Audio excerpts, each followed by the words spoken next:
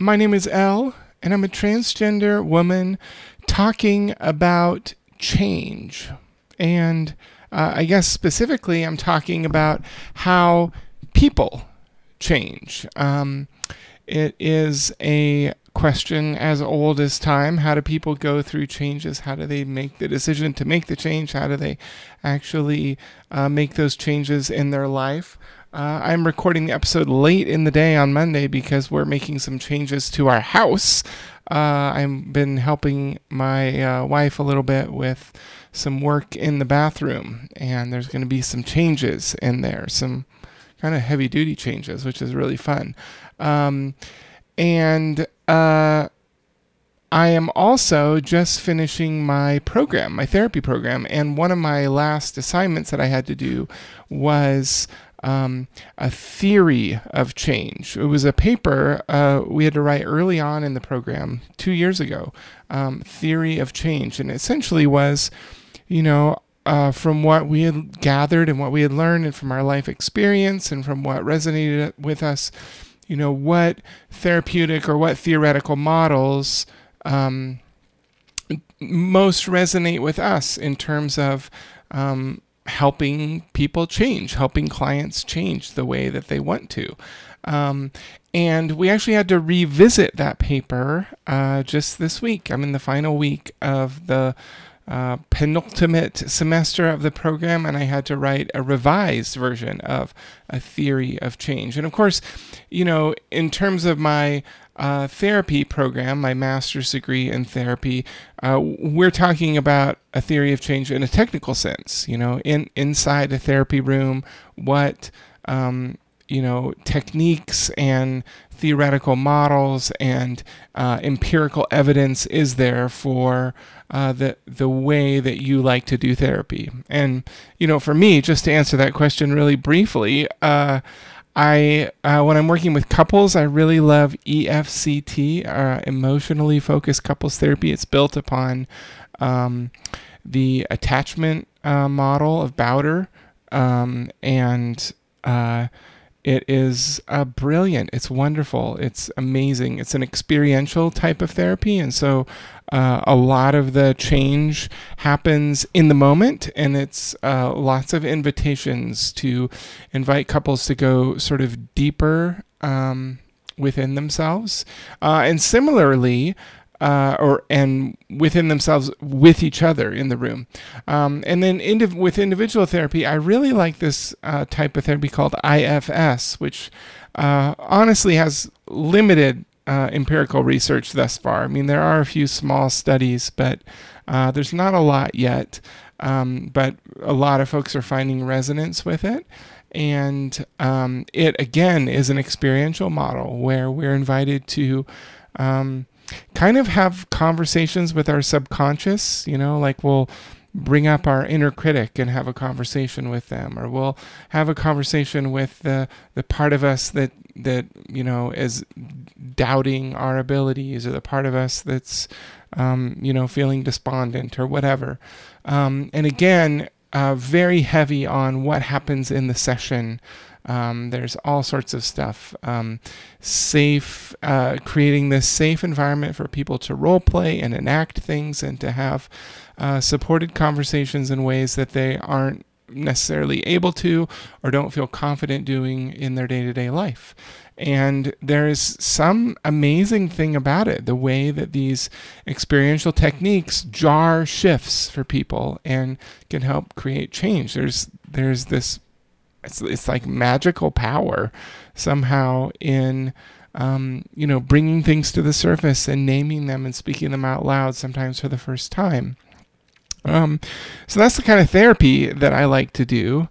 But that question about the theory of change and sort of leads me to take a step back and to ask the question, how do people change? Which is what I was wanting to talk about a little bit in this episode. How do people change? There may be people in your life that you really wish would change. Like I hope that Ben Shapiro and Tucker Carlson and Marjorie Green Taylor change. I hope J.K. Rowling changes. I hope Donald Trump changes. There's lots of folks that I hope would change. But I kind of have my doubts that some of them will change. Because the truth is that, I mean, at least my 40 some years on the planet has told me that people, don't often change, that we kind of get this inertia going, and, we often just kind of stay in that inertia, and we keep going on the same path that we're going on. And that's sort of the norm. And I also feel like a lot of times, sometimes when people do change, it's more of like an outer embrace of what has already been bubbling and going on in the surface. And so in other words, the change took place a long time ago, but, not everyone was let in on it until a certain point in time. And so changes can sometimes look really abrupt when really they'd sort of been this gradual ongoing thing, or maybe there wasn't a change at all. Maybe the person was just faking it. I know in the church world, a lot of times, maybe not a lot of times, but there were times in church world conversations where I would have, talks with frustrated younger people who, more or less talked about, waiting for the people who were in the way to die. Someday, they'll die off and then we'll be able to take the church forward. That is pretty glib, I have to admit, and yet those conversations sometimes took place. Obviously, in politics, we don't often see change happen. In fact, political parties, especially I feel like the GOP in particular, is really, really, really big and good at rallying their entrenched base. They're not out there really trying to change people's minds. They're trying to stir up their base with more and more extreme ideology along the way. They're not trying to change anyone.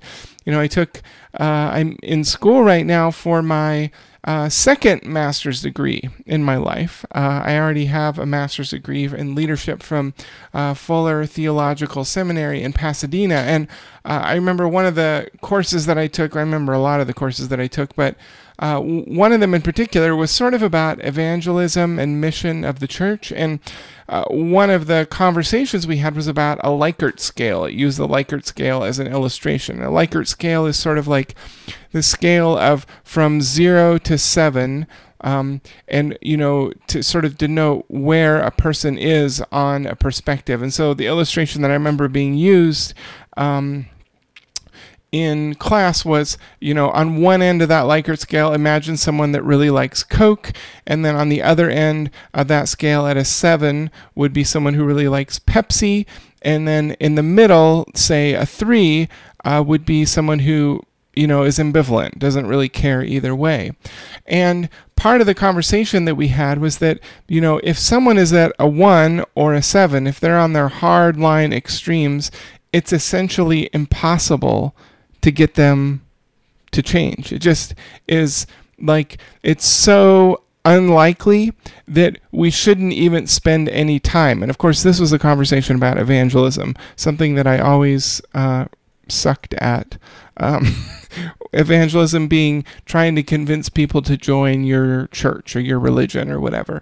And so what the class taught was that it's much more useful, or much more, it's a much better, or more efficient use of energy to focus on the people that are one step in, people that are on the edges. So like, say you're a Coke person and you're trying to get a Pepsi person to become a Coke person.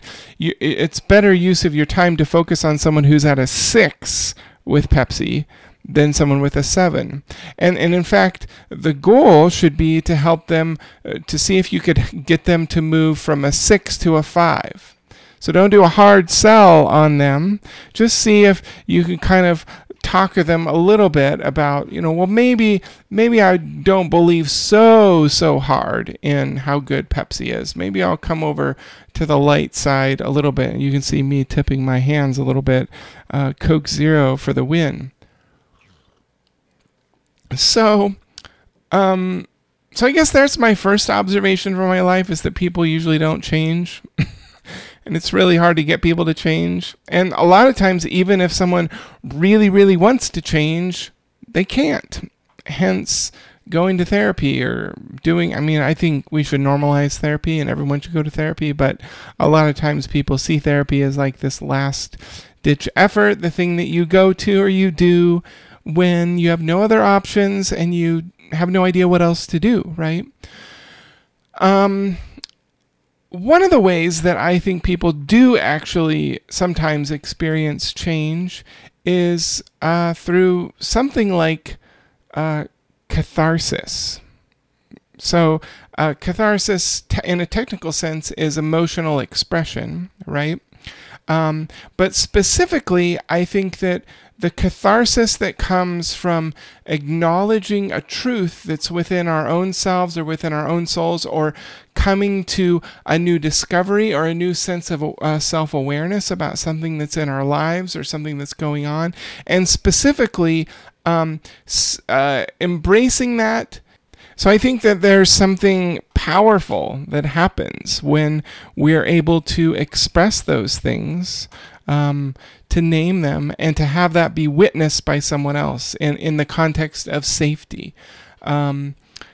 That is sometimes hard to create, but it's really beautiful. There have been moments in the Christian tradition at times. Those moments sometimes are fleeting, but there have been moments where people are able to go through an experience of, whether it's confession or just talking about what's true for them authentically with other people who love and accept them for exactly as they are, that change is able to happen.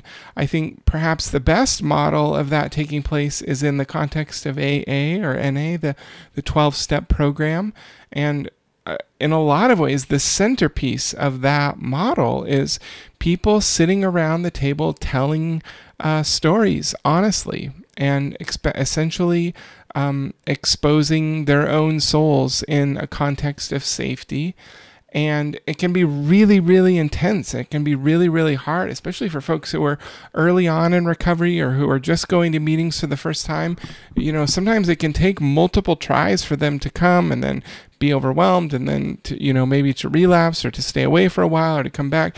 It can be really, really intimidating and intense, and also incredibly powerful. So I think one of the ways that we go through change, and sometimes this sneaks up on us, it's not something we even necessarily can control or manufacture or create on our own, but it's this process of self-discovery, of dawning awareness of our own lives, and sharing that out loud, emoting it out loud. Another way that before we go on, of course, that has a huge overlap with the trans experience, because part of transition almost always involves a coming out or many coming outs, and it almost always involves a sharing of truth about ourselves, and it very often involves cathartic conversations where emotions run really, really, really high in all directions, and so it's not surprising that trans people often experience all sorts of different ways of transforming as they go through the process of transition. So there you go. Another way I think people change is through pain and suffering. I think, we could name any number of events, but there is something about pain and suffering, whether or not we would classify it as being traumatizing. But there is a way in which really difficult moments, really difficult, overwhelming events change us. for better or for worse, for good or for bad, and a lot of times both. You know, sometimes we call these experiences, liminality, or being in liminal space with other people often. Sometimes we might talk about them as being harrowing experiences or survival moments. I know for me, there have been many of those types of experiences in my life where after having gone through it, and sometimes it may take some time afterwards to sort of fully recognize it and to fully realize that it took place, that the change has actually happened. But I've had many of them. Therapy school, God, is one of them. Wow. I enrolled just about 2 years ago, and life, I'm such a different person now. It's been so intense. I've been in school full time. I will have been in school for more than 2 years by the time I finish the program. And it's been incredibly intense, just all hands on deck, really, really hard emotional work. The homework or the schoolwork itself hasn't been the most difficult per se. I do have a comprehensive exam coming up in a couple of weeks, so talk to me in a little while. But it has been really, really intense. I'm very much a different person than I was when I started the program. Transition is a lot of pain. I've talked a lot about how gender transition is full of pain. I went to my electrolysis appointment this week, and I cried through it yet again. It's really, really hard on lots of levels. Going through a divorce is a liminal experience. Having to live through the death of someone that you love is an incredibly painful experience that's full of suffering.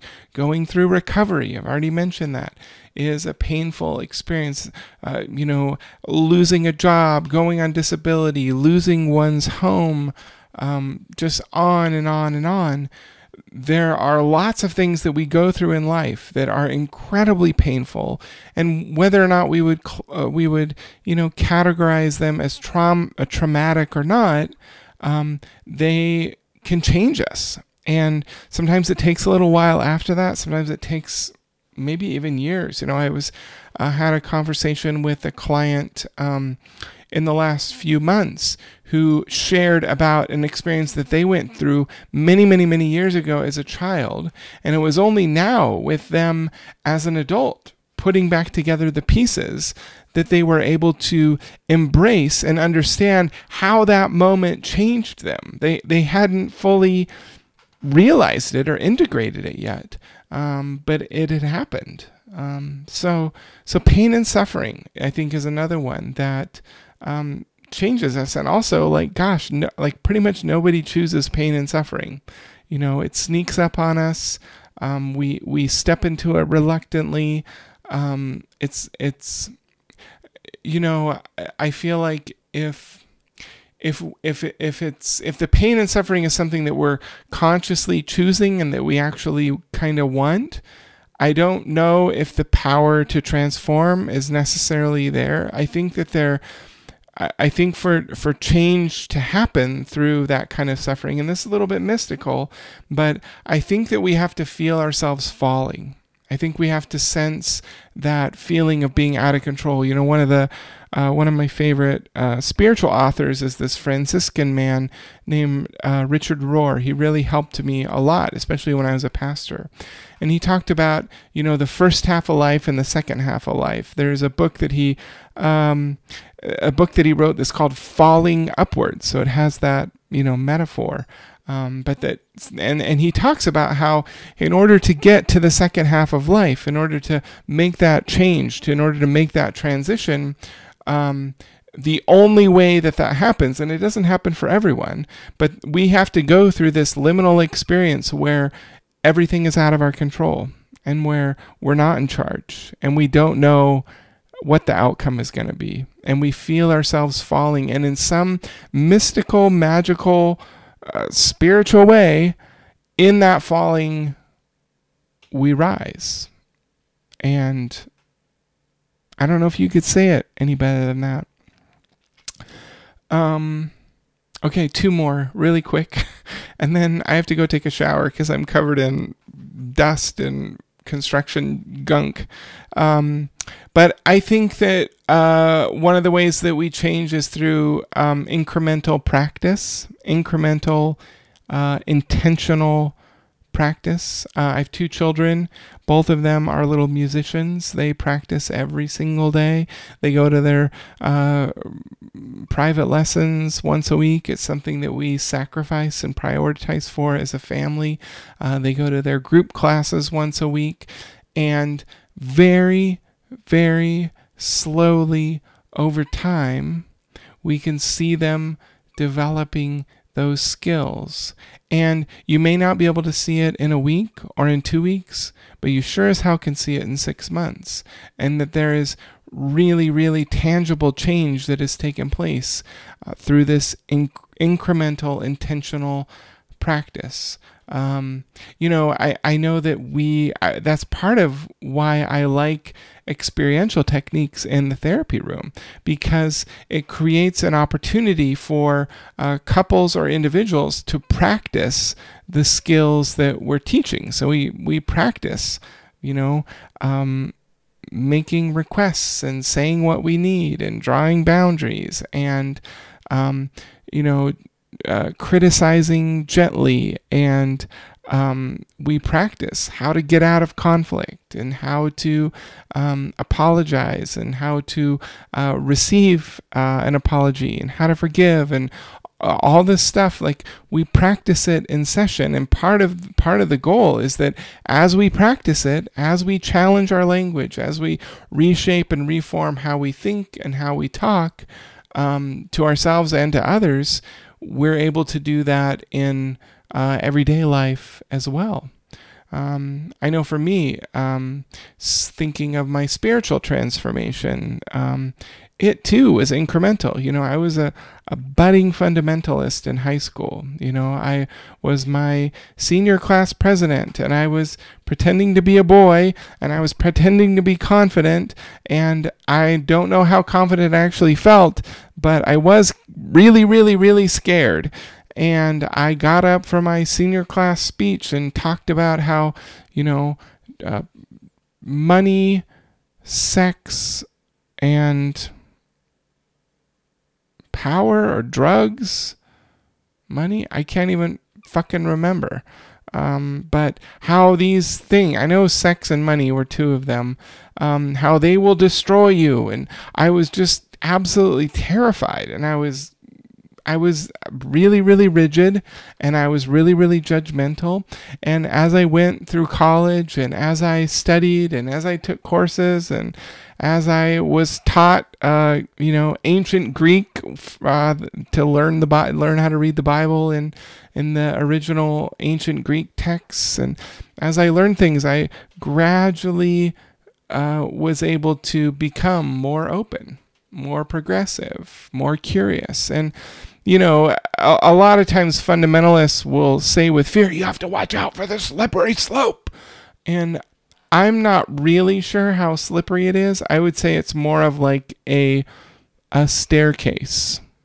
It's a lot of incremental steps. And I think that people stop at lots of places along the way. And a lot of times they stop because they get afraid. But I think that incremental practice, those incremental steps, those gradual processes, a lot of times produce change in us. So it's not like this one cathartic moment. I mean, I think that can happen. It's not like this one crazy moment of pain and suffering, although that can happen. There are times where it's incremental, deliberate, slow development over time. And I guess, thinking about trans people, it leads me to sort of think about our families and how sometimes our families, don't show up the way that we want them to, or the way that we hope that they would. And, I think that sometimes change for folks, like say changing from being non-affirming to being affirming, I think sometimes that can happen incrementally, slowly over time. You have a kid come out to you as trans, and then you start noticing and hearing trans people, and you start to wonder if they might not be the boogeymen or the boogie people that you have heard from fucking Tucker Carlson about.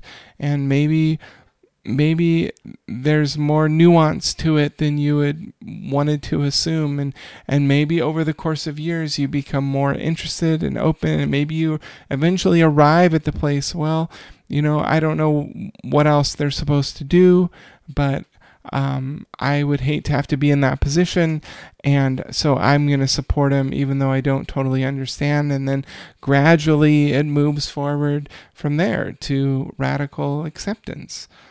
Sometimes that's what change looks like. And that kind of leads me to my final observation about how people change, and that's through exposure to the other. In an earlier episode, a long time ago, I talked about, well, maybe it wasn't a long time, maybe a couple months ago, I don't know. But in a previous episode, I talked about travel and traveling as a trans person. And I mentioned at the beginning of the episode how important travel has been to me. And how it changed me. And, during that time in between high school and being, a married adult, that period, I traveled a lot. I went to Africa multiple times. I went to Europe multiple times. I traveled all over the place.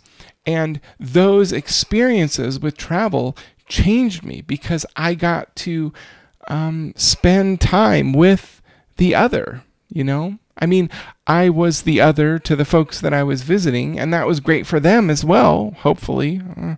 But I know for me being around them, it was incredibly, incredibly powerful. And I think there's something wild and, potentially earth-shattering or shifting that can happen when we travel. Now, it doesn't happen all the time. I remember we had a family friend one time who was telling us about, telling my wife and I about their hunting trips. They went on these hunting trips to Africa to kill, African animals. And it's like kind of horrifying to me, like maybe really horrifying.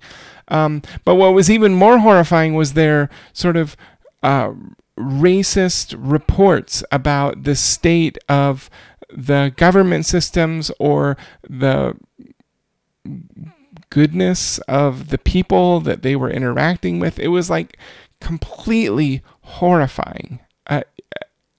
Just absolutely horrifying. I haven't forgotten the kinds of things that they said.